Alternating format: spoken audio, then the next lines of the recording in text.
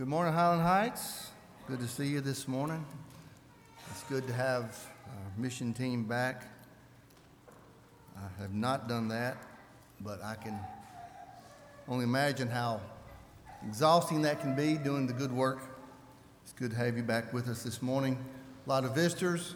We're glad to see you, particularly have a little family of my own here this morning from Woodbury, and we are glad to see them. They didn't come because they knew I was preaching, I don't think. So good to have them visit. Well, it's good to be with you this morning. If you will, open your Bibles, if you don't already have them there, at the book of Philippians.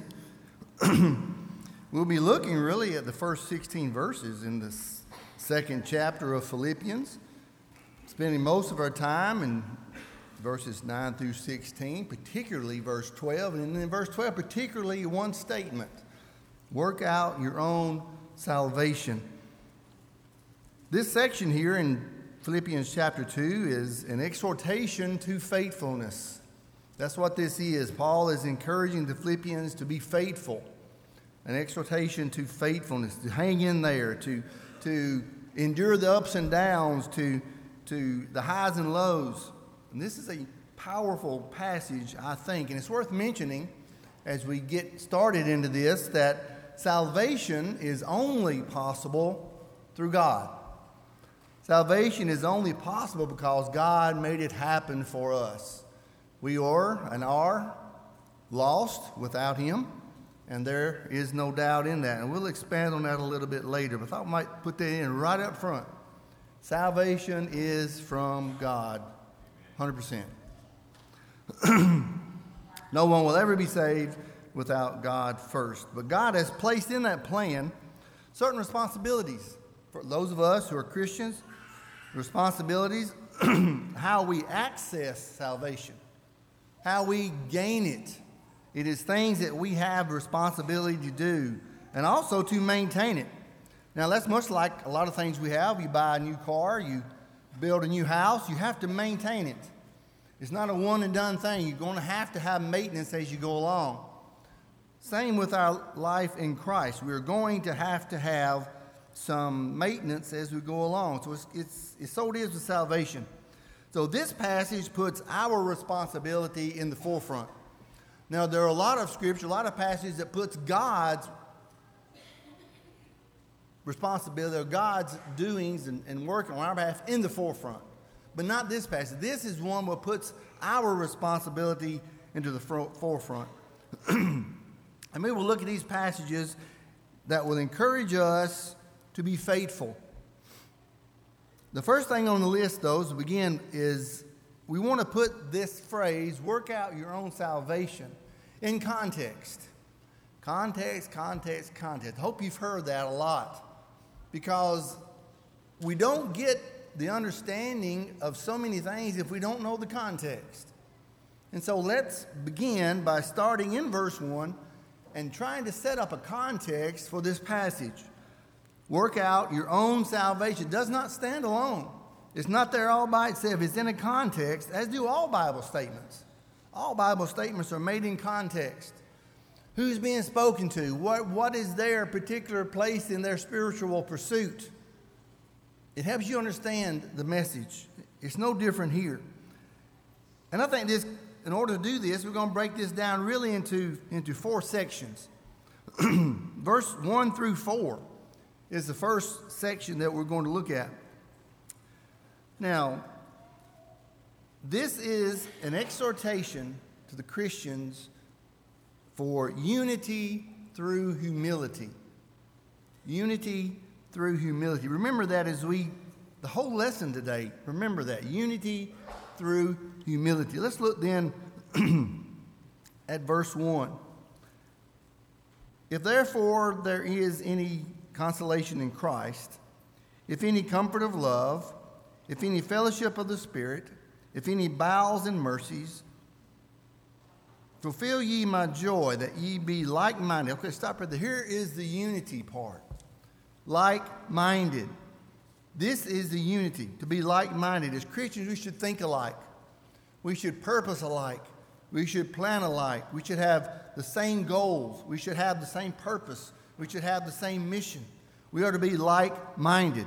He goes on, having the same love, unity, having the same love one for another, having the same love for the lost, same love for the brethren, same love for the work, same love for the truth.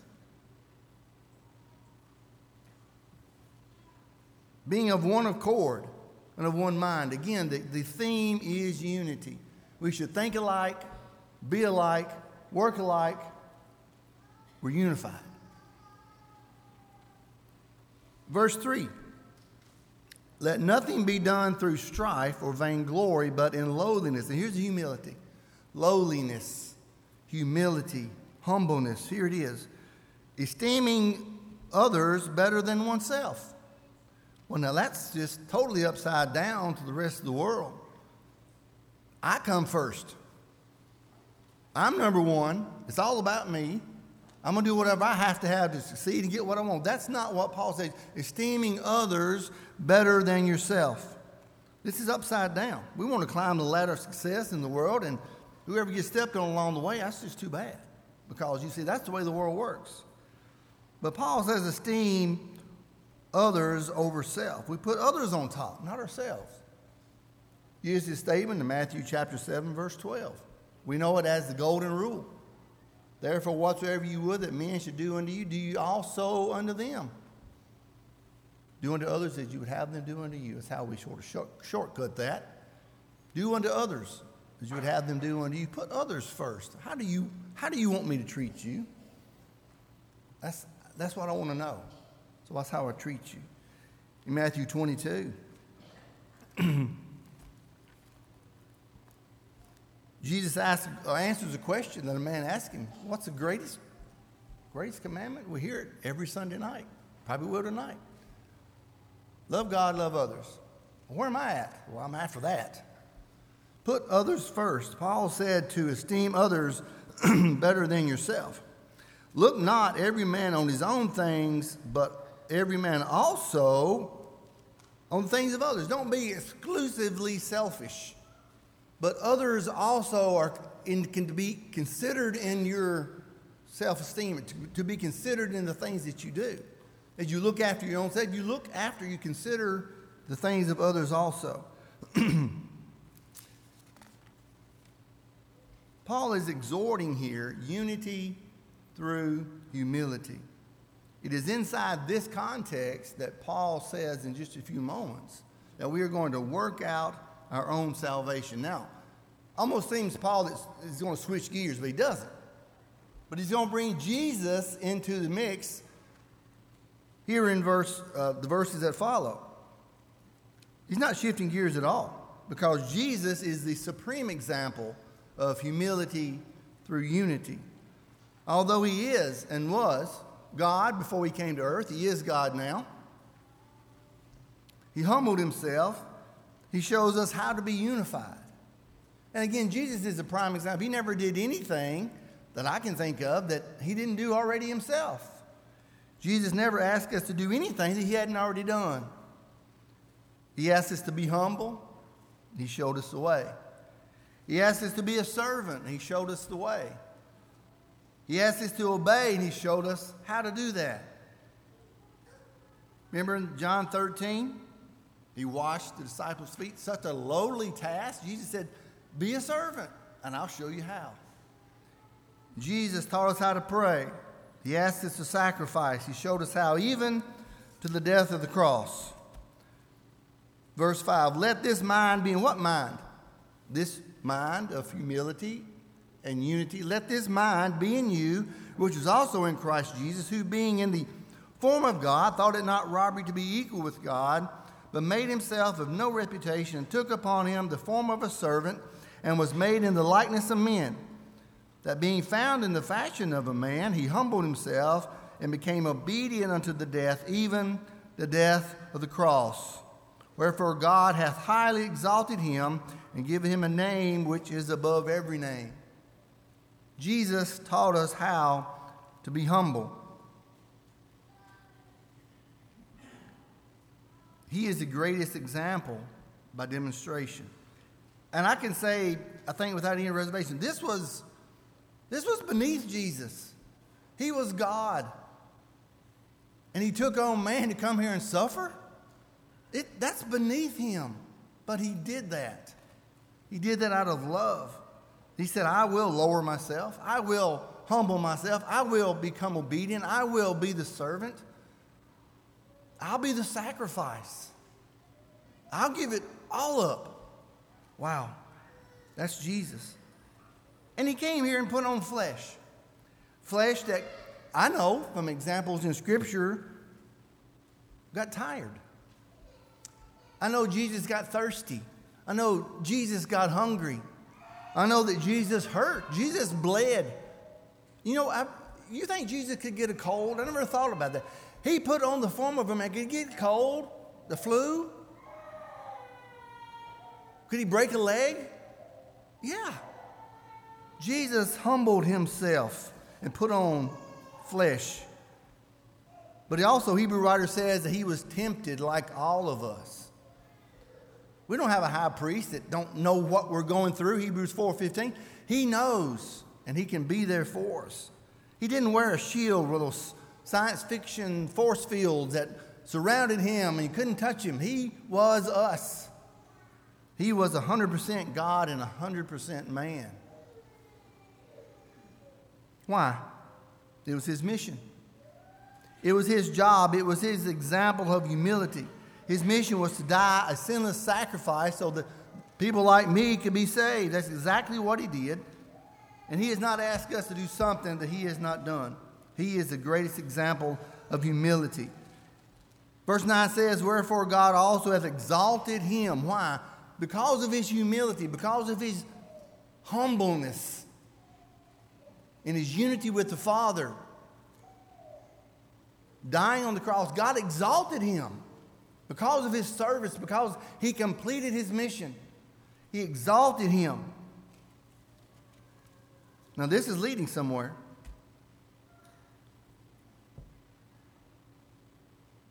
That at the name of Jesus every knee should bow, things in heaven and things in earth and things under the earth. That every tongue should confess that Jesus Christ is Lord to the glory of God. Paul says that if Jesus can live the example, wherefore, see that in verse 9, wherefore or therefore? Because Jesus did this, he was exalted. Here's a lesson. If you do that, you well can be exalted. Oh, you'll never be exalted to the level of Jesus. I'm not saying that. But if you live faithfully, if you live in humility and unity, and you serve God and you fulfill your mission, you will be exalted. Jesus was exalted. Then in verse 12 through 16, Jesus lived in humility, humbleness, obedience with his Father. He worked out the plan. And it's in that context that we read the next verse. Wherefore, my beloved, as ye have always obeyed, not as in my presence only, but now much more in my absence, work out your own salvation with fear and trembling. Paul says, I want you to do the same. I want you to work out your own salvation. You will be exalted on high. We will be exalted, we'll be lifted up and live in heaven with God. That's as grand as it gets because of our humility and our service. You know, sometimes we quote this passage and people become alarmed. Oh, you think you can work out your salvation? Are you that arrogant? Are you that pious? You think you can work out your own salvation? All we're doing is quoting the passage. Peter said something very similar. Chapter 2, verse 40, Acts. Save yourself from this untoward generation. You can save yourself. Are you really that arrogant? You can. Not only can you, you must. Because that's what this passage says. You have to. Someone said, no. It's only by grace. Let's think about that phrase. Work out your own salvation. This is where the lesson was going to. We set the context. Then we think about that. Now, when you're trying to figure out something, sometimes it's easiest if you try to think the negative and the positive. What does something not mean? So check a few things off a list, and maybe what you got left is the right answer, right? So let's check off a couple of things. What, from a negative point of view, what does that not mean? Work out your own salvation. It does not mean we can earn it. We can't earn it. I made reference to that getting started in this. God is the only reason we have salvation. We cannot earn it. But yet there's things we have to do. There are things that we must do. We must obey. And yet it is also easy, I'm afraid, for us sometimes to slip on this thought. We get the idea that there's things that we must do, but I'm so bad at it. I'm just disappointed. I just get discouraged instead of encouraged in my walk with the Lord because I keep failing. And so we want to give up. No, we can't do that. We can't do that. We're not going to earn it. We can't get in mind that I'm not good enough. I'm not performing good enough. When Paul says work out your own salvation, he's not saying that you can earn it. Let me show you why. Turn over to Titus. Titus, the 3rd chapter, beginning in verse 3. We'll get a little context here. And this is what I want to say in the idea that you can't earn your salvation. You know why? Here it is right here. Paul says, for we ourselves, and that's us, before we were Christians, we ourselves were sometimes foolish, disobedient, deceived, serving divers lusts and pleasures, living in malice and envy, hateful, and hating one another. That's who you were. No, that's not me. I wasn't foolish. Yes, you were. That's what the Bible says. The Bible says you were foolish. You thought you had it all figured out. You were deceived. You thought, I can do this on my own. I've got this worked out. Serving divers or different lusts. That's what sin is, isn't it? Serving self, basically. There's something I want that I know it's wrong, but I'm going to do it because I want to do it. Self-serving. Malice. I didn't show malice. Well, you did. Envy. Hateful. I'm not hateful. Well, you're not hateful to your wife. You're not hateful to your husband. Maybe you're not hateful to your children. But you're hateful towards God. Paul says you were.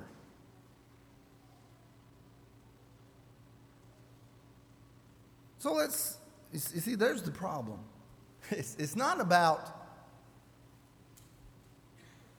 saving yourself. You can't do that. You can't earn it because of these things. You were sinful.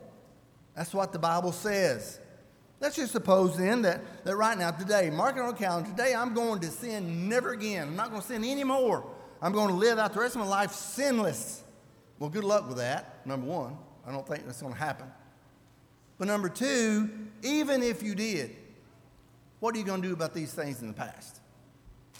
What are you going to do about being foolish and disobedient, deceived, serving lust, malice, envy, hate? What are you going to do about those?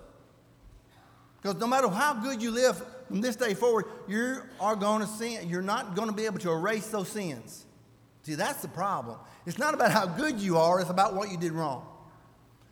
I'm better than so-and-so. I'm not like so-and-so. I don't have this long list of sins in my own mind. I'm better than so-and-so. It don't matter. It's not about how good you are. It's about the sins in your life in the past. Here God changes things. He says, now, not by the works of righteousness which you have done. You haven't done any. But according to his mercy, he saved us. There you go. That's why work out your own salvation does not mean that you can save yourself. And that's where God changes things. He says he saved us. We can't earn it. We can't earn it. The only way we could have earned it was you have never sinned. Well, we've already messed that up. We've already crossed that bridge. So to our religious neighbors and those we may have a discussion with, if you think you can't earn salvation, we are with you on that. Nobody can earn it. We're with you. We're with you on that. But number two, what it does not mean that we work out our own plan. It doesn't mean that the church is a buffet. You go along the line, you choose the church of your choice, what the world would have you to say. You go your way, I'll go my way. You do your thing, I'll do my thing. I believe it this way, you believe it that way. It doesn't matter. Oh, yes, it does. That is not, nor has it ever been, an option. Turn back a few pages. Book of Ephesians. Looking at verse 3, starting. Again, Paul's talking about unity, endeavoring to keep the unity of the Spirit in the bond of peace. Unity through peaceful coexistence, humility. Paul says there is one body. There is one Spirit, even as you're called in one hope of your calling, one Lord, one faith, one baptism, one God and Father of all, who is above all, through all, and in you all. You don't have an option. You have as much right to choose the church you want to attend as the God you want to worship. They all come as a package. It's a package deal. Sometimes I think somehow maybe it's not our fault. Maybe I think we're failing sometimes to teach the oneness of the church. The one church. We see all our friends and neighbors and life is good and we think one's good as the next. Oh, my friend, it is not. Proverbs 14:12. There's a way that seems right unto a man, but the ways thereof are death. Jeremiah says the same thing. Oh, Lord, I know that it's not in the way of man himself to direct his own steps. We cannot chart our own path. We cannot blaze our own trail. How do I know that? Because that's not unity. You go your way and I go my way. We're not unified. You do your thing and I'll do my thing. We're not unified.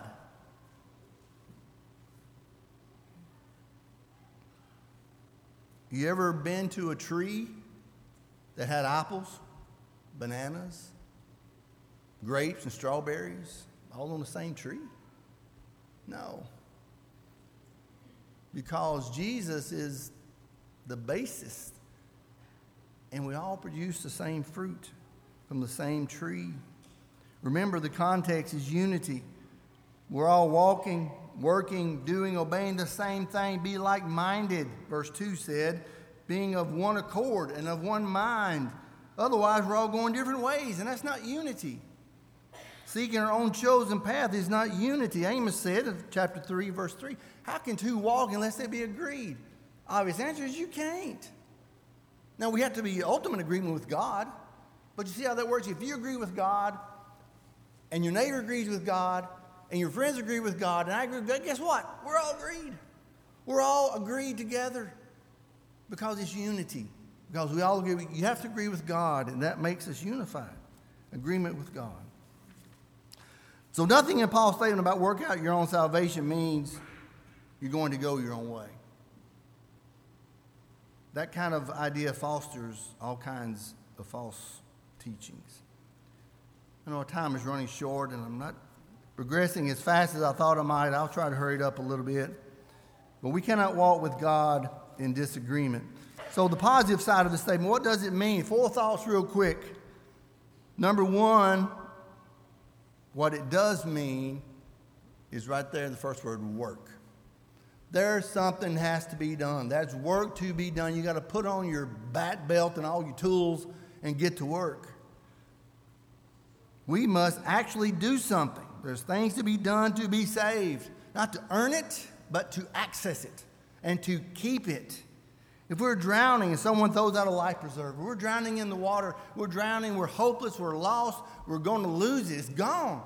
But someone out of mercy, kindness, and love throws a lifeline, throws a life ring.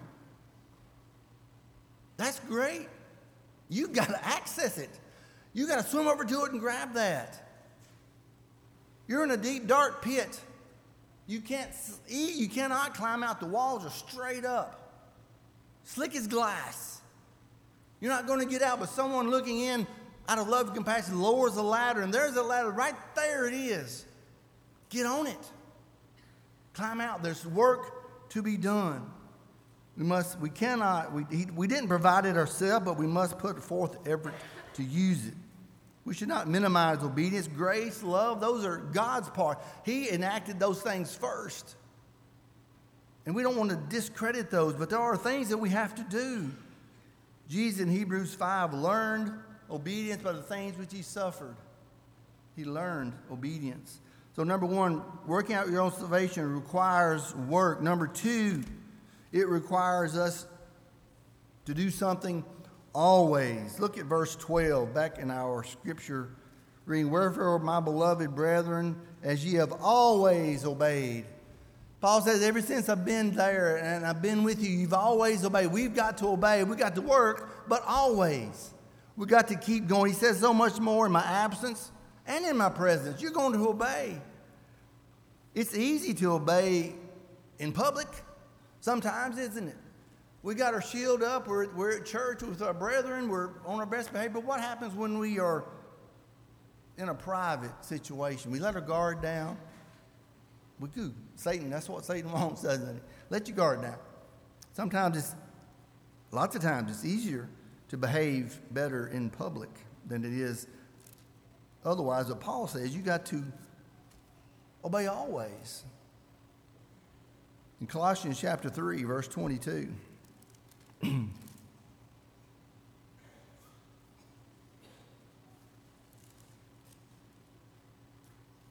that right? Colossians chapter 3, verse 22, Paul says this, servants, obey in all things your masters according to the flesh, but not with eye service as men pleasers. You don't do it in public only, you do it public and private. But when nobody's there, you still work out your own salvation. So number 3, work out your own salvation means no one else can do it for you. I can't do it for you. Galatians 6, verse 7. Paul said, be not mocked. Don't be fooled. Whatsoever man soweth, that's what he also reap. Whatever you sow, you're going to reap it. That's your job. That's your responsibility. That's what you're going to get. Nobody else is going to do it for you. You're not going to reap somebody else's good works. You're not going to reap somebody else's successes. You're going to reap what you sow. You have to do it for yourself. And number 4, work it out. Finish it. Keep on keeping on.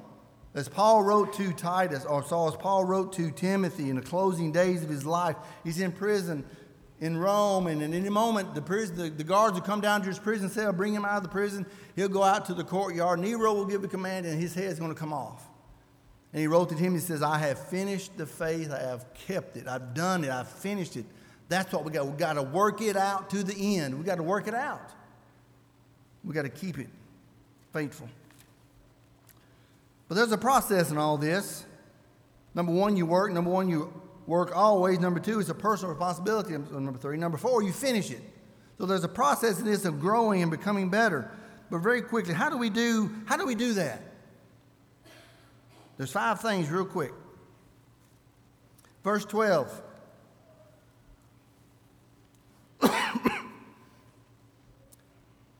With fear and trembling.